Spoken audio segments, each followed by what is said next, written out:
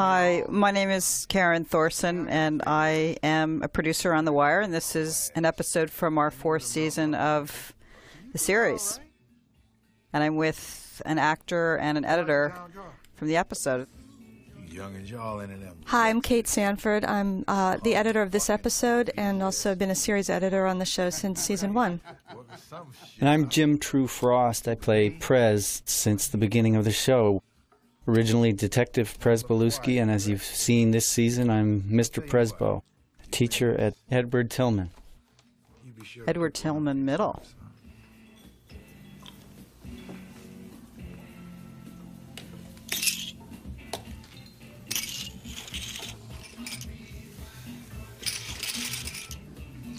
Bye-bye. Showtime.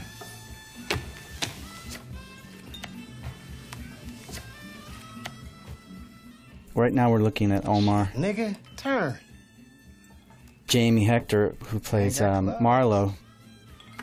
One day soon, I'm walking out with a rose here. Where you been going to school? The director of this episode was Jim McKay, who I really enjoyed working with. And there was a lot of footage shot for this particular sequence. And we wanted to cut it so that, as you saw, we'd stay in close pretty much the whole time and then reveal at the end of the game the wide shot and see where everybody is. But we really tried to keep it kind of intimate and a little bit suspenseful because, you know, Marlo can be such a menacing character. We wanted to really have a little suspense about how he was going to react to getting beat at the card game. Yeah, and he does get beat. It's one of his first lessons if you want to groove on a theme of education and learning. He's slowly learning a couple of things. It doesn't mean that he accepts the outcome because he's not very adaptable to change or to losing.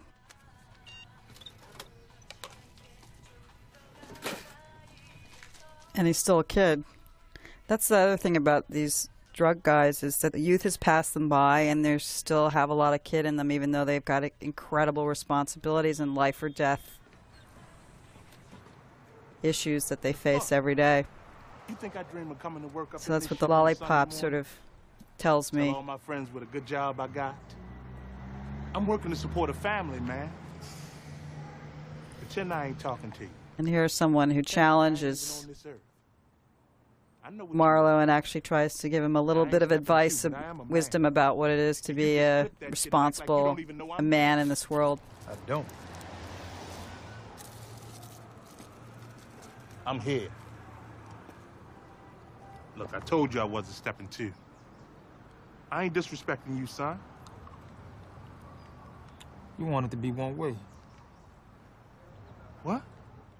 This was a great scene to edit also, and Jim and I worked a lot on this performance in trying to make sure that the security guard was expressing himself, but that he wasn't stepping over the line. And as the episode goes on, you'll see what happens to this guy who does challenge Marlo's authority.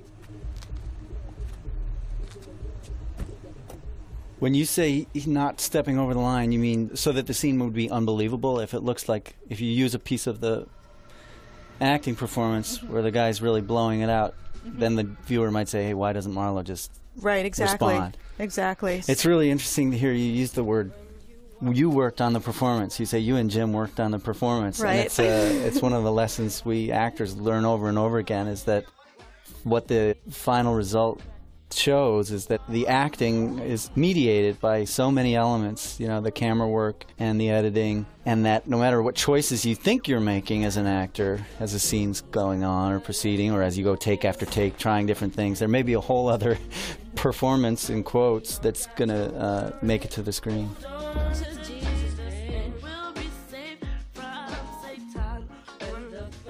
Right. I mean, I don't mean to take anything away from the authenticity or the specificity of the performance, because we have so much respect for the actors on this show. But we do get in sometimes and shape it in terms of pace and in terms of the nuance of things, yeah.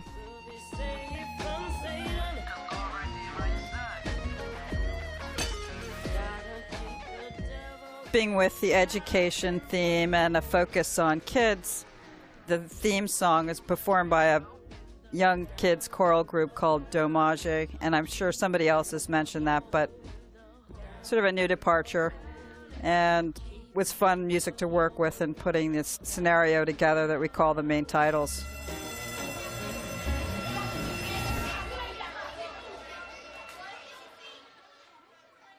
So my character gets the quote at the top of the show, and it's great seeing it come right after that last clip that's at the end of the opening credits each week, which is the kids entering the schoolroom. Here's some of the kids who are my students in my math class in one of their other places of learning.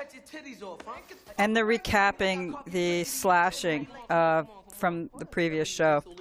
I'm just saying. Just saying. That's all you ever do. Just say. This shit was fucked up. This is another area where we work a lot on performance, not necessarily different performances, but just on keeping the pace really snappy. And we want to, something we started in episode 1, which I also cut. David really wanted these kids to almost just be interrupting each other the way normal teenagers do. Boy, you cat-eating motherfuckers. Who want him some boy, you cats, huh? I've heard that's how she live. Nigga, you been bored. Letitia live up in one of them group homes off Edmonds. In them places. They're still kids. They still have fear and respect. Poor Randy's obsessed about group homes and having to return to one. Naaman's a little more flip and fun-loving. Oh, if the boy not coming, you might as well let me and Michael go in the ring. Ain't none of y'all seen Spider today. How the hell he gonna fight next week if he don't show up to train? I tell you what, till the boy shows up for his lesson, you can lace him up and step on the mat one time. No. Not him. Me. Oh. I'm gonna show you as gently as I can how much you don't know, all right?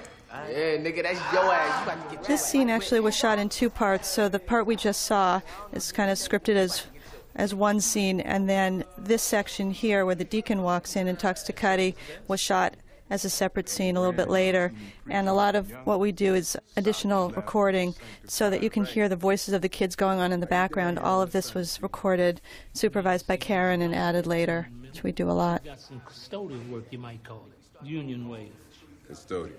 See Miss Donnelly tomorrow. She can explain it better. Cuddy's adjusting to his new environment. He's a teacher of a different kind, like Jim is a teacher in the school. A good church man is always. But he's also learning how to integrate back into a life of a citizen, of earning money and not relying on the drug trade to propel him.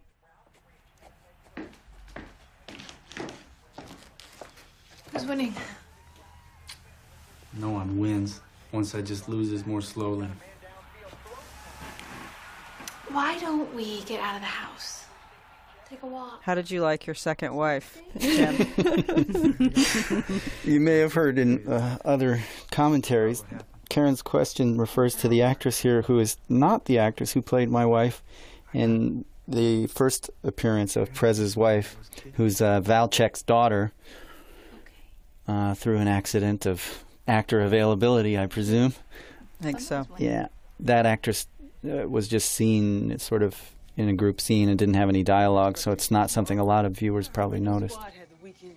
But that's unique. I think that's the one and only instance where we haven't been able to carry through relationships that have been established. Which is astonishing, given the scope of the show and then the size of the cast. It does happen. It's surprising it doesn't happen more. Yeah, that's just quick like that. So here's the Rook coming to her new environment, and she's going to learn the ropes. My humble abode, the board, and over here, this is your desk. The easy way and the hard way. It's clean. You'll fix that. A clean desk is a sign of a sick mind. Homicide. Damn. I don't know where your chair went. Make that your first case. And put that down, will you? You live here now. Ooh, look. Actual police work.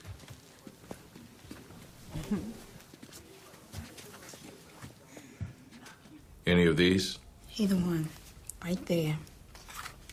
Just put it to Fruit's head. And the next thing, Fruit on the ground flopping and this girl all screaming. And this pink shit coming out the side of his head. The bunk. Working weekends. The man's dedicated. I'm going to partner you with Crutchfield to get started. You won't catch anything as a primary for the first few months. Crutchfield's a character that's first started out as an ADR line of Crutchfield, get the phone, and eventually he evolved into a real person that we cast and had real lines. So a little bit of a interesting origin of a character. Lester, I believe you... Bill Delaney's character, Landsman, also has an interesting origin, and these scenes in Homicide always remind me of David's book, Homicide, which documented his work over the course of a year with the Homicide Department in Baltimore. And Landsman's dialogue especially always reminds me of the vivid scenes and dialogue that David records in that book. Get on top of that shit before you catch a case. Chair or no chair. Isn't Landsman himself on the show Jay now? Landsman is in the show as Lieutenant Mello. You see him at roll call sometimes. Yeah. Addressing the officers. The hell is a methane probe? So here comes the beginning of the fraternal hazing for Greg's being the lower guy on the rung. And it's the simplest and most base kind of humor, but it's a very funny scene. The prank call. She's getting schooled. This is Detective Gray. And there was also a choice made back when she was getting the message out of the box. There were other performances where you could see Landsman and Freeman kind of smirking to each other, and we felt like that might give it away too much and went with the straightforward. So hopefully by the time you get to the end of the scene, you've also been fooled. Hey, Jim, you were in the police force, your character. What is a methane probe? Scarred up faggot. I need to hunt him down. By the way, that shot that I was just... spared the initiation. Can't plan against that nigga. I was going to say, that shot that just went by, that establishing shot of the rim shop, I think we stole that from another season. This is a great location because it just photographs so well. It's stunning and sexy and gives a DP a lot of opportunity to be not slick, but just kind of fancy and pretty, where we're usually in a very gritty, this is the way it is kind of scenario. Yeah, I know you see it. You see the big picture. Probably with niggas today, they always see the narrow view. It's nice. What? Oh, you like that? But we still need to discuss the methane probe, and we'll find another moment to do that. Sentimental values. Just the thing. But here, Andre's trying to school Marlowe again, but it's not going to meet with acceptance of perhaps a very good logic or a very good lesson. You don't have to. I'll find out for you. And this is also the beginning of passing of the ring. Yes. Fingers swelled over the years. Need some help? Yeah, man. You need help? Nah, I got it. Maybe use some spit. I don't want the man spit. Nah, I got it now.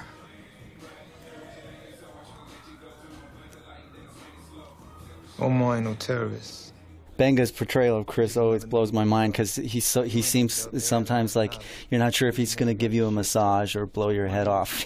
He's a very sweet and sensitive person, and when you meet him in person, and he doesn't try to hide that too much as an actor. With this character, he sort of lets that complexity be part of the character. You know, he doesn't work real hard trying to make him a heavy or a hard ass. Requires some patience. Money too. Here's that beauty shot. How much you need this time out? 150 for the do. 150. I'll take that chicken nose full one day soon. Take super stick too. That's a sore loser speaking.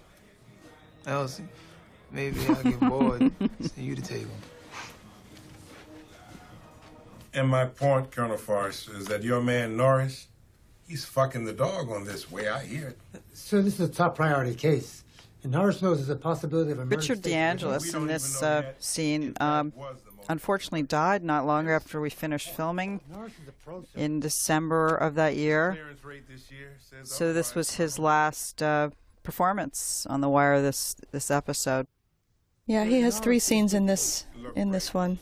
This is the first of 3. Work it round the clock, work it till it falls. And I understand we just pumped some fresh blood into Homicide. Female. Took one in the line a few years back. She never worked Homicide. That was real humbling for us in the cast. You know, he's such an interesting and kind person who has such a great history in the profession, and to see him come in when he was really on his last legs, but give it everything he had. A person in his position would have been probably very happy to stay at home and stay comfortable. And he worked so hard to do these scenes that were pretty simple physically, not a lot of action, but he wasn't well at all. And it was a real testament to his dedication, I think. He's a nice guy. Look, think on it like this. School is work. They're the same thing right now. So you skipping out on school is like not showing up for work. And I done heard, made up, and tested every excuse invented. So I love that. Bubbles has some lines that I want to repeat and remember forever, and that's one of them. I done made up, heard, tried, and tested every excuse ever made, something like that. It's the way to start out a school year, particularly after a 3-year hiatus. We haven't seen you since you enrolled. Is there a reason you haven't joined us?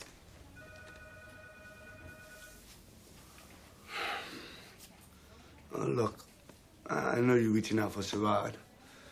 I want to apologize. There's also another, what's also developing here is a foster parenting thing, if you will. Bubbles is trying to nurture and take Sherrod on, and there's some parallels and other themes going on. Your character, for example, Jim, has that going on. Yeah, I think it happens. I talked a lot to Ed Burns about it, who had so much to do with the school storylines, with his drawing from his background, teaching for seven years, I think, after he left the police force. And also drawing from my own experience and what I heard from my wife being a teacher. There's so much need in the schools, and so many needy kids in a school like this, that anyone who's in a position of authority sort of has to walk that line of caretaker and mother and father and disciplinarian and teacher all at once. If this gets out, who do you think it's going to land on? And it's great. I think you identified it really well, that Bubbles is a parent there, and the principal's a parent, and I become a parent when he enters my classroom for about 6 seconds before he runs off again. There's also an opportunity for us as the audience to be schooled about the bureaucracy of the school system, and that's another, that scene that just passed is another place where we learn about social promotion, which is a really sad and interesting fact. And then there are a couple other facts we're going to see coming up.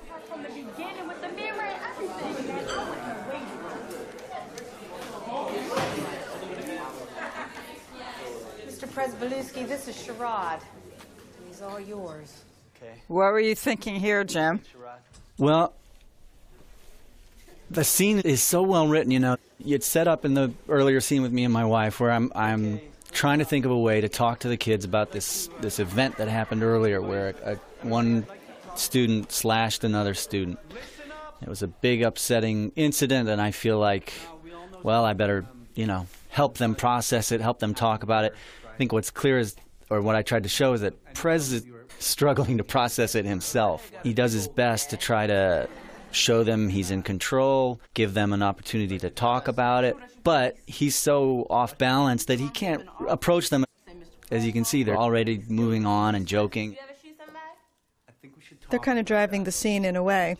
Yeah. With their agenda. Yeah, the first, as Ed said, it's like the whole first year of a teacher's life in a tough school like this. The kids are in charge. It just takes a really long time to exert control or take leadership of a classroom because there's just so much energy, so much confusion.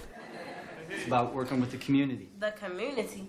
Y'all ain't been up in my community in a long time except to wail on people. Yo, Mr. P, you ever been shot? I mean, like...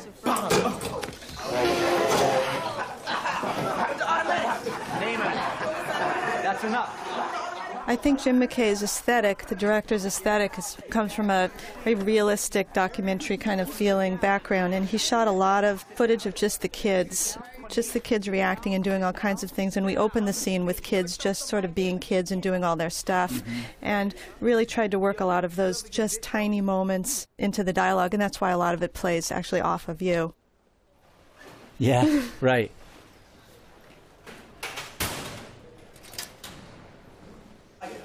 No, I saw that a lot in the directors who came into the classroom. Their eyes kind of lit up. It was one of those places where the routine of shooting an episode and moving from location to location was kind of interrupted in a funny way because suddenly there's 25 12-year-olds in one room, which it presents a lot of challenges and a lot of opportunities, and it kept them on their toes, and it also was a lot of fun, I think, to shoot. Yeah, and as you can see, the classroom's never really quiet. It's a busy place. There's a lot of chatter, and part of it is, as Jim was saying, there's a difficulty in wresting authority, but even if you get the children focused, there's still a constant buzz going on all the time in the classroom.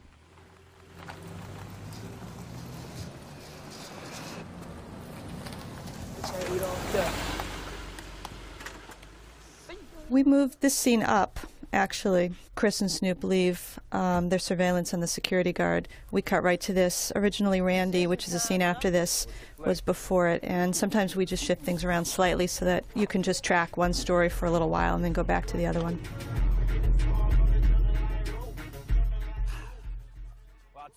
I love that character, Donut, who he loves to boost cars, he loves to drive cars, and he's about, I don't know, 12 years old. And about 4'2" or something. You know, regular, he's just working off a debt. Was he actually driving? Why you care? Never mind you. Why? We had stunt drivers. I don't know how all these things are executed, but they're done within all the proper safety confines.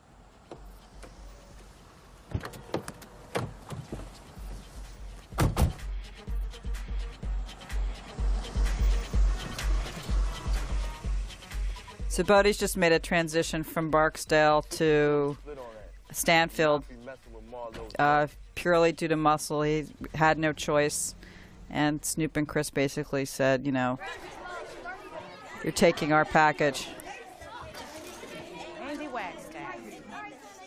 And so now we're back to Randy and the school story. And then also moving the scene around helped us track a little bit the Snoop and Chris and Bodie story, and then also gave Randy a little more time to get to lunch after escaping from math class. I'm staying still with Tillman Middle, and that would be a catastrophe.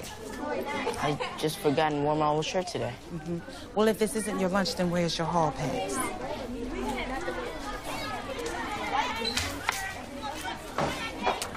Why not just write it in crayon? Come on. Deacon says you're a good man. Good enough to swing a mop, I guess. Mop? More like a vacuum cleaner. What? I get a few fellows like you to help me out every September. You go out on the street, you find these kids, you drag them in. Tootsie Duval, who plays the principal here, not principal, but what is she's a school administrator, came from our loop group, and she still does a lot of looping with us in the capacity of background looping. Then you cross them off the list. Each kid, one time, clear the list. Come October, you start on the list again. Job's yours if you want it, pays $12 an hour. Excuse me, hon. Sit. She was great as this character. She did a phenomenal job. I loved working with her in this school scene. She really was great and brought a lot of authenticity to the scene. I, have this attenuated connection with my wife having been a teacher, but Tootsie's been in Baltimore a long time and has been a teacher herself. I know it's the second week and I got walls covered with tags. These schoolroom scenes were something she really had a lot of personal experience in and knowledge about, and she was a lot of fun to work with too. And I think she goes back to the corner. I think she appears that may be in a role as at a crab shack or something like that. Wagstaff's foster mom. What you want to call Miss Anna for? Because you're skipping class, running the halls, maybe worse. She's got a right to know. There's a lot going on in this scene because Randy is being pressured to snitch, and meanwhile we wanted to work hard to keep Cuddy alive over there by the counter, keep him actively listening, but also keep the conversation focused on the two of them. So we go check in with Cuddy a couple times, listening and giving Randy the eye. Are you going to snitch? Don't snitch. Well, yeah, it opens up a whole other theme that's very, very closely examined in The Wire, and that is the role of the informant, snitching, who really benefits, who really loses.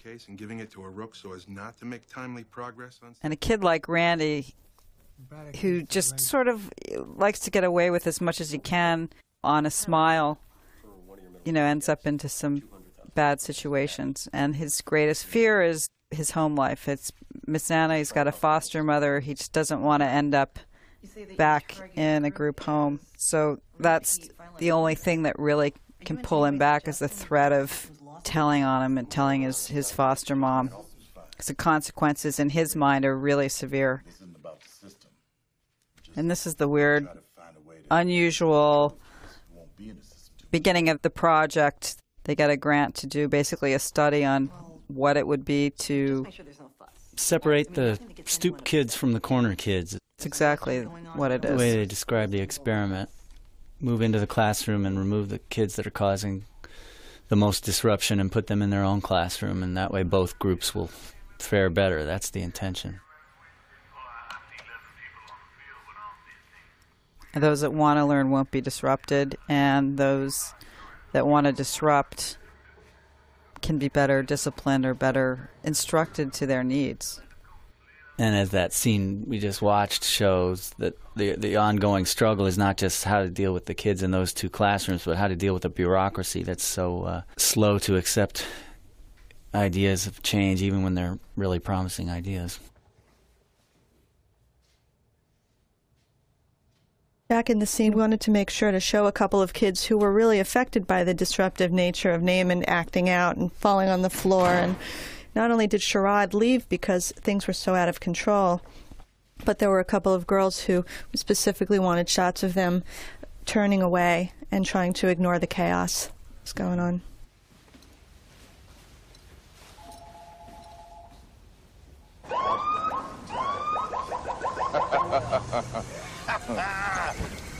Pumping a radio car like a young sprite. I'm a little bit proud to know you, Officer McNulty. Just a little bit? Well, it ain't like there aren't better things you could be doing. Like what? See, I told you, Lester. The worm has turned for my boy. So I heard they torpedoed your wiretap. Yeah, they sent us a new lieutenant, Marimo from E&T. Marimo, the great Lester and Kima character already name. bailed to homicide, and now Sitton is looking to jump at the first good opening. Some major crimes is dead, huh? Yeah, Lester killed it good. This scene was actually shot before everything else in the episode due to Dominic West's schedule. 13 years. 4 months. 4 months. You guys call for backup or what? Yeah. We got arrest papers on a murder. The one Curtis Anderson, a.k.a. Lex, he's been on the wing for a couple of weeks, so I don't expect him at his mama's, but you never know. What's the address? 643 Harlem. How about you taking the door with me, for old time's sake, Jim? I'll take the back, gents. Oh. Back? Damn, Junior, the worm has turned for you. You know what they say about the man who volunteers to take the back? He buys. B&O Tavern. Tonight at 9, son. I'll throw myself out after 1. Shit. You don't believe me? Ask Bunk. Dude. Drinking's another common theme in The Wire. An endless resource of inspiration. Clear. Yeah, basement too. Clear.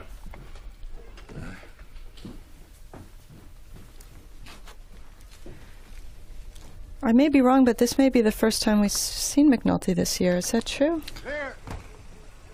9 tonight, McNulty. B&O Tavern. Well, he's refraining from alcohol. He's now in the Western on foot patrol. He's no longer a detective. And we're kind of relearning that in that previous scene. Is he coming home again? Damn. And here's another example of the theme you were just talking about informing or not informing, and what advantage will it be to the mother In this right now. of this boy who's missing. Gives us a murder warrant. And that warrant says that we can come through your door as many times as necessary. I don't know where my son is. And that's probably true. It's like them birds of yours. They go out and they fly around the city. They free to do as they do. End of the day, they come back here. I'm not really sure completely what the birds represent to the writers, but I love the reference here. I love the fact that it's one of the slender human moments that we catch of Marlowe, where he clearly cares for the birds. Occasionally we get to see him smile, but this is really the most human we ever get to see him.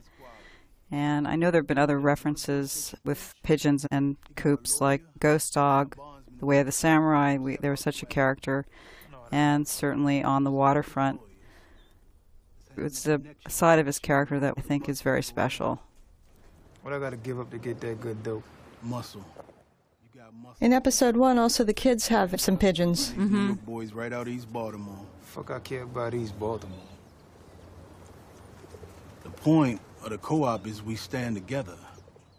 We share. This is a great scene. There was a little bit more dialogue than you see here, and just simply for time, sometimes we'll have to go in and weed out a scene just a little bit. There was a little more back and forth where Prop Joe was trying to convince Marlo, and they had a couple of more lines back and forth between them, but we felt like this was enough to convey. He's extended an invitation, tried to convince him to join the co-op, and got shut down. African colors. Subtle. Tony Gray is pulling 24% now. You need new colors and a new message, Clarence. You need to rally the base. You want me to start wearing? That opening shot was pretty ingenious with the juxtaposition of the campaign poster and the colonial aristocratic. And his red coat. Call another game. It's a waste of time. And right now, time is everything. They're going to spit in your eye and endorse Royce. They only waited this long out of respect to Tony Gray. Otherwise, they give it to Royce months ago. That's not the point. You go there uninvited and you're only going to piss them off. Am I? Or do I piss them off even more by pretending that they don't exist, that I don't need them? I've door-to-doored every neighborhood in this city, saying I'm ready to... I guess this is sort of another little education project in that they're trying to figure out how to win. And that's what we learn or what I've learned from The Wire is that it is, of course, it's not about whether you're a good candidate or a bad candidate. It's all about figuring out a way to win. At least they get to see a begging-ass white man on his knees. Always a feel-good moment for the folks. Yeah, the scenes all through this campaign story for the first part of the season just tell that story over and over again in such canny and funny and scary ways about manipulating the press and manipulating the public. Yes, Charles? Yeah, they're putting a halfway house at the end of my block, attics and such. Not if I have any. This politician, Unetta Perkins, it's the first time I think we've ever seen her. She's always referred to. She's never at the meeting in previous episodes. That's right. Isn't she set up as the one who Daniel's wife is running against? Yes. Right, and this is a debate. City. I think it's a sparsely attended city council kind of a debate. Have to go someplace. Though not in white neighborhoods. But they are running against one another, those two. Ma'am? And in fact, Watkins right now figures out the inconsistency where Royce has both of them on his ticket, depending upon what neighborhood he's in. Right. And so he sees there he himself is not there. Right. What's the point? Eventually we all got to ante up. And here's another card game, but this is one that you have to lose. The mayor has to win. And the fat cats are feeding what they call his walk-around money. Maybe we got us some more this time. I wouldn't mind if he wasn't so fucking ugly with it. A 2 Perry bundle, right in the Rogers Trip 9s. I folded on a flush. Full boat 4 hands ago. It's immoral, what it is. So what's the game, gents? Don't you teach cards in your classroom, or numbers, dice, right? Probability? Yeah. Yeah, in my journey of learning how to teach at a level that might actually speak to the kids, I experiment. Well, they do love those games. I think you lost it, son. All the way up till the end. Fine of hers would have shamed Elvis and Tupac both. Her son's dead than both of them. She's just too scared to say so. That shit wasn't there the first time I talked to her. I just seen it. Uh-huh. You being a detective and all. Hey, look. She got a friend. She too young for you, boy. Young? Yeah. They get younger, William. Skinnier, too. We don't. Younger and skinnier. Where's Jimmy? That's just the nature of things. Age is age, fat is fat, and nature is nature. Pitiful. They pity less. Nature don't care. Nature just is. No, my Well, they're together and they're talking, but they're not speaking to each other. They're each in their own mindset of what's important at the moment. It actually has a nice level of comedy, too. Bet they ain't probed for Mr. Lion. So then where are my bodies? Here I am over here on the one hand without a body in 6 months, and here you are looking for a suspect who's most likely dead, and most likely for dropping one of Marlo's. And again, if he's dead, where's that body? You know what the plural of pussy is? Puss-eye. Jimmy told me that. Where's he putting the bodies, Buck, huh? There are a lot of Latin references in The Wire. Highbrow. Why is that? Did it come from David's school training or anything? Maybe, I don't know, but maybe it has to do with words and where they come from and semantic. Right? Here we also discover that Jimmy is not coming to drink with them. Yeah. Jimmy! It's hard to believe, but he really isn't there. And Bunk's having a little withdrawal from that. Yeah.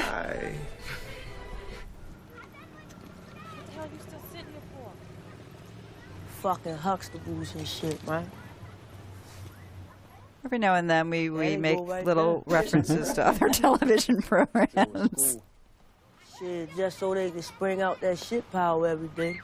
Family comedies, other police procedurals. Yeah, we're gonna see. You hungover? Here's another one coming up. In Just fact, saying, you look like shit. You know what you need at a crime scene? Rubber gloves. Soft eyes. Like I'm supposed to cry and shit? You got soft eyes, you can see the whole thing. You got hard eyes, you stand at the same tree, missing the forest. Oh, Zen shit. I think the old Prez Soft eyes, grasshopper. would have enjoyed the hazing process. Maybe. Well, when I played the first couple seasons, Prez didn't have much of a sense of humor. He was kind of overwhelmed. In fact, there was this establishing event that happened before the show started where he shot up his car because he was so furious about being so vulnerable out on the street and stuff. I think he was kind of mad a lot of the time, and you saw him blowing up sometimes. And when he wasn't blowing up, he was getting focused on the case with Lester directing him to do that and stuff. Hey, don't forget the stippling. Being the subject of hazing was probably too raw a subject for him to enjoy.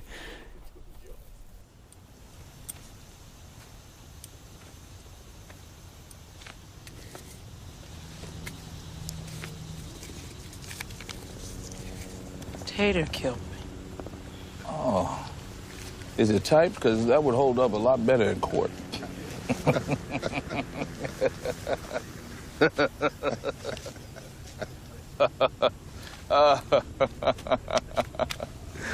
Phone number in other hand.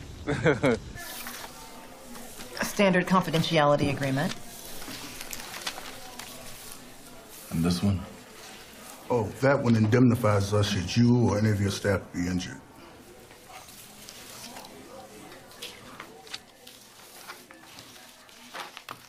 That certainly hits home a point where you kind of think of schools as safe environments, not only for adults but for children, and it's not like that in a lot of inner city schools. Yeah, that little very short scene reminded me of another very short scene, which was after the, maybe later in this episode, after the stabbing, there's a EMT or a paramedic in the school office saying that the student wasn't positive, HIV positive. So yeah, there are these concerns of violence and disease in the air that are just in the air. They're saying you're this year's Band-Aid. Is that how you feel? I was hoping for more than that. This year's Splint. Hey, Miss Sampson. Yo, he police.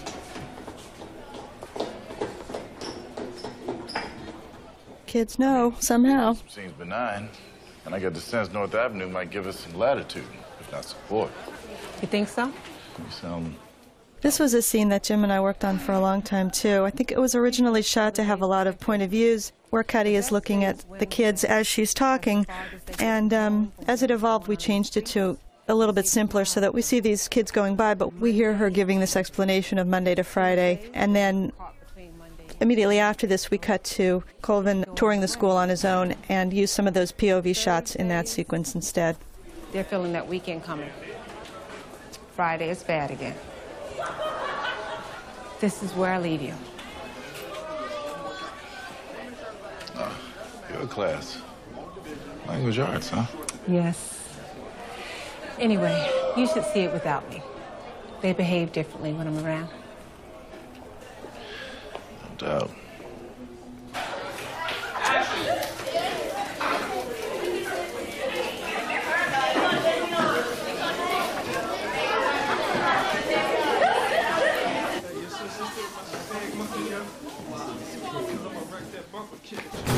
This is something that was originally part of the first tour.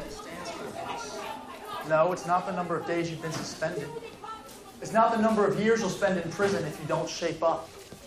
It's 50% below average. It's 30%. This method doesn't seem to help people learn more, I think. Very sad.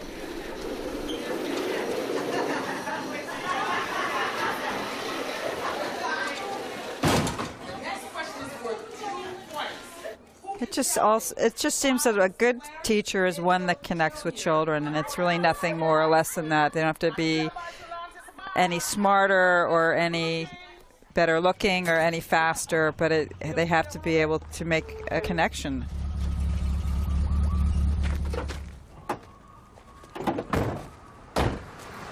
Yeah, Ed talked to me a lot about that, establishing trust and making some kind of a connection. One, not a big deal where trust is concerned, and certainly not a big deal where education is concerned, but simply getting through in any way. He'd spend entire days in the classroom, he would tell me, doing some kind of an exercise or a game or something that would, just for a second, allow them to be in the same space doing the same thing.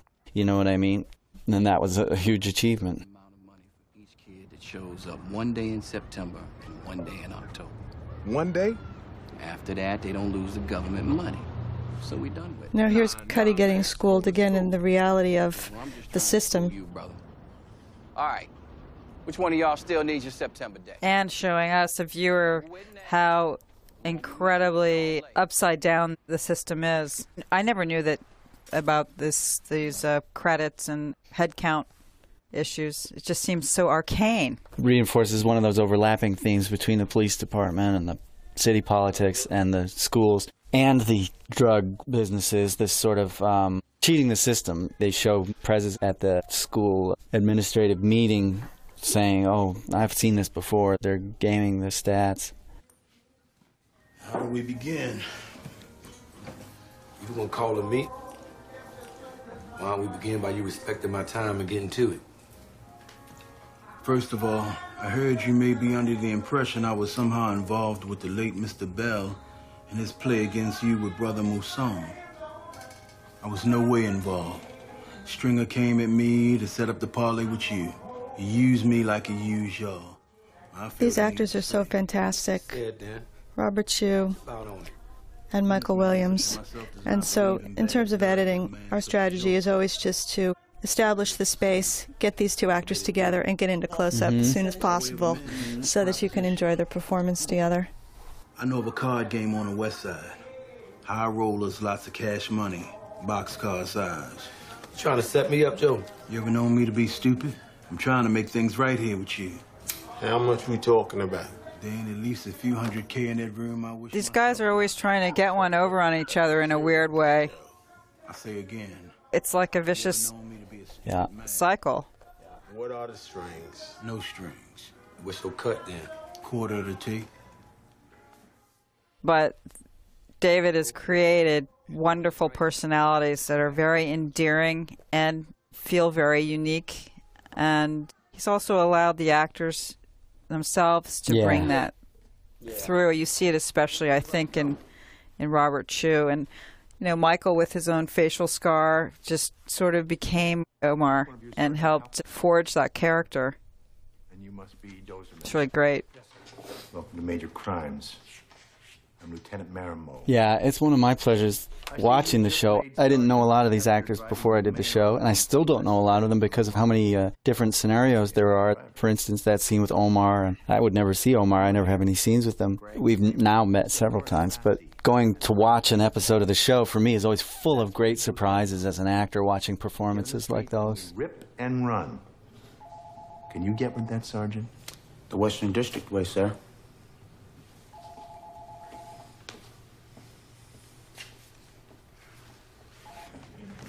Thank you. Thank you.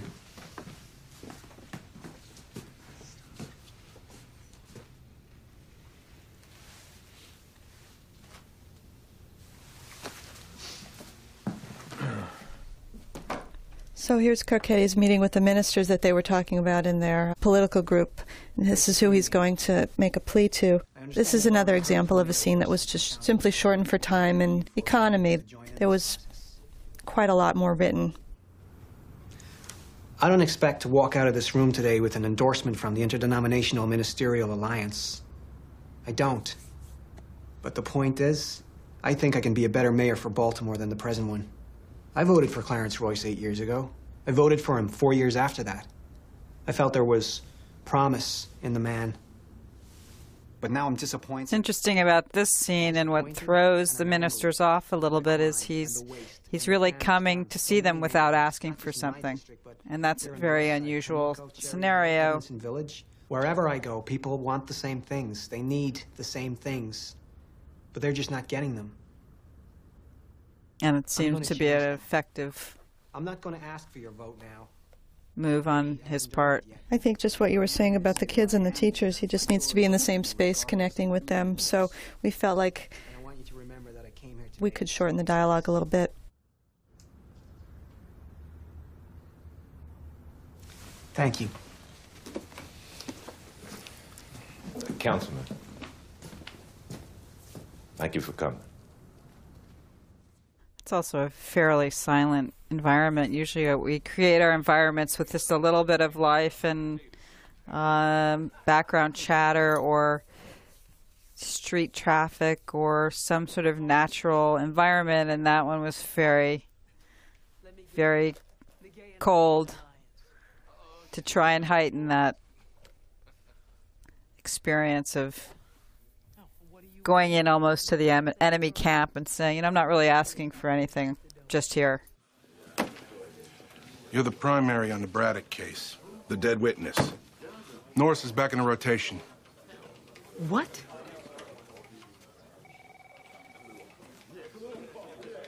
You caught your first murder.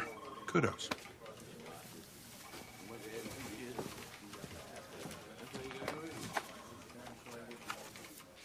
She seems to be the only one that is upset about the fact that the very experienced investigator has been taken off a rather sensitive case. Snitching.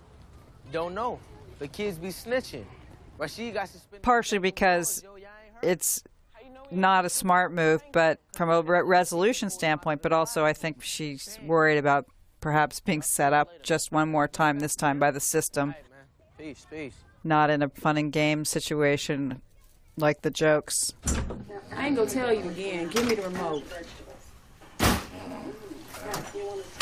Y'all learn something today? And here's another family. I think this is the first time we see Michael's home environment and meet his mother and stepmother and see the depressing environment that he lives in and how he is really a parent to his younger brother. That's your favorite, right? Start with it. But like a lot of mothers, she still asks him, what'd you learn in school today?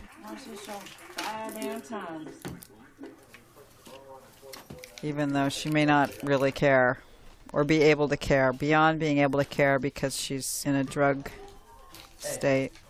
You good? I know.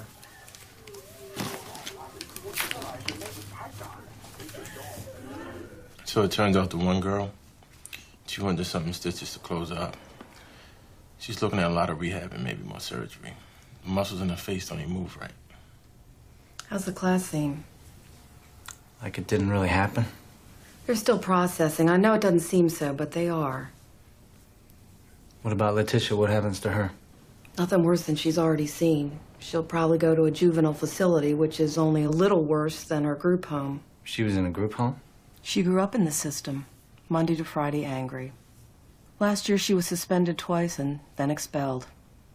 Shaquan wasn't positive, though, if you're looking for a silver lining and all. Excuse me? She didn't have HIV, in case you were worrying.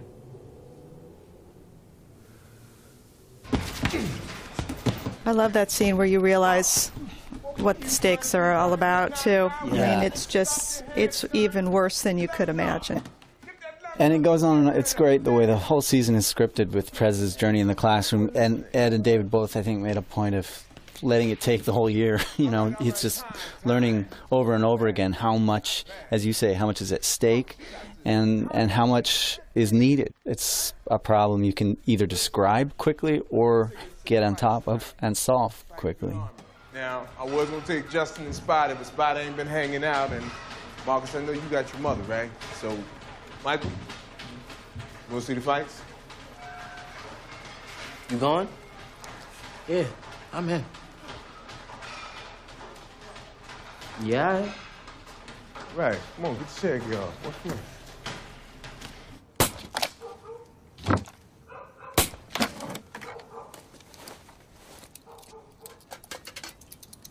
The fuck is that? Souvenir. What? So this is the result of trying to school Marlowe. Security guard gets his big payback right here by being put behind the boarded up house. Yeah. The playground over at Baker and Moreland be at the center of it. This is one of my favorite scenes I've ever gotten to work on. The playground just kept on getting bigger. I find this so moving. First to watch Bubbles as a father figure to Sherrod, who's just brushing his teeth and they're getting ready for bed in a little shack, and then to see him looking over and seeing what Sherrod's really up to. Top's calling up the headline be the only thing you can hear.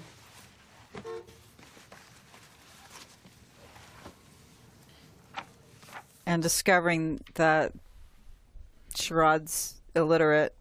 And it's also interesting because Bubbles does try to mentor Sherrod, and he is able to school him a little bit in the business sense and say it's either school or business, and they're both valuable, and you need one for the other, and attendance is important. And clearly these are things that Bubbles probably didn't do himself. The other brilliant thing about creating this scenario is that Bubbles does eventually realize that what I'm asking is do as I say, not as I do. Because Bubbles still is tied to the dope and not really a perfect example, even though all his intentions are there. And that's the brilliant aspect of the writing, to be able to reveal the imperfection. This scene, again, starts with just various faces and goes around the audience, 6 or 7 little 2 or 3 second shots of people. And again, that's really Jim McKay's aesthetic, just trying to choose little bits of reality to begin this sequence. This also feels like it was a real fight and not completely I don't know the answer to it, but it just has a feel like it was really real as opposed to something that was created for the shoot. I think it was real. The shots of the ring are real, and then I think that there were reaction shots and the dialogue that were shot separately. Full house. Now the episode's kind of bookended with 2 of Marlowe's poker scenes, and here's a chance to win his money back. But enter Omar. And this is the most exciting element. This is the big action scene of the episode. Because for the most part, this episode has been about character development and, learning experiences and really setting up the the different environments and different storylines. Only spenders. I tell you something else. I like that ring, too. And I think those are very difficult shows to write well and to perform well, because it's always fun to do a scene like this, which is exciting and thrilling. And then, you know, the other element of the ring, which, again, who knows what it really means, but it gets passed around from character to character, as we'll see, without any surface explanation, so that you can take it to mean whatever you wish. Live it in health. No doubt. Michael, as Omar in this scene, as he does in all of his great sort of bad guy rip-off scenes, walks such a great line, sort of a larger-than-life, almost, you know, cartoon character, and yet he's always totally believable and always very likable. That's the real deal. You keep training, I'm telling you, boy. Has a sort of wry sense of humor about it, but is believable as a real thug. Shit was tight. Oh, this it right here. And we wanted to end that scene on Marlowe because, as he said, this isn't over. And so we wanted you to see his face and remember, this isn't over. Where is this going to go with these two? And he's still burning about it, believe me.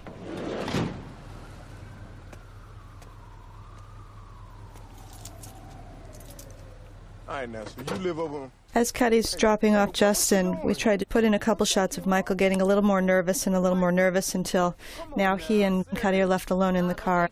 I'm good from here. And we reveal how, you know, really how skittish Michael is left alone with a grown man. And hopefully that gives you some insight into Michael's backstory. Again, it's a mentoring situation that's imperfect, that doesn't work, that won't work out for whatever reason. Which, you know, in The Wire, there seem to be very few happy endings.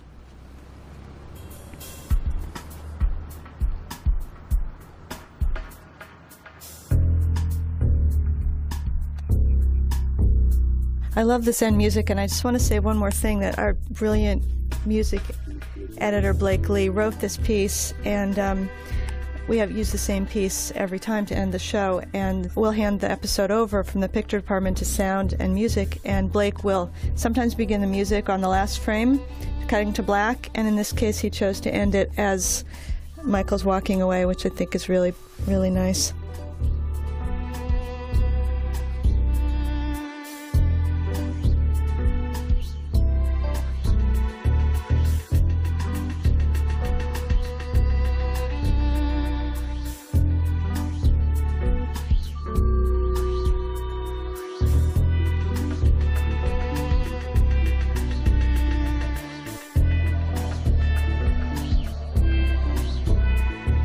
Thanks for watching, from Karen Thorson. And I'm Kate Sanford. I'm the editor of this episode. Well, thanks for watching and for listening. I hope we added some insight. I'm Jim True Frost. I play Prez on the show.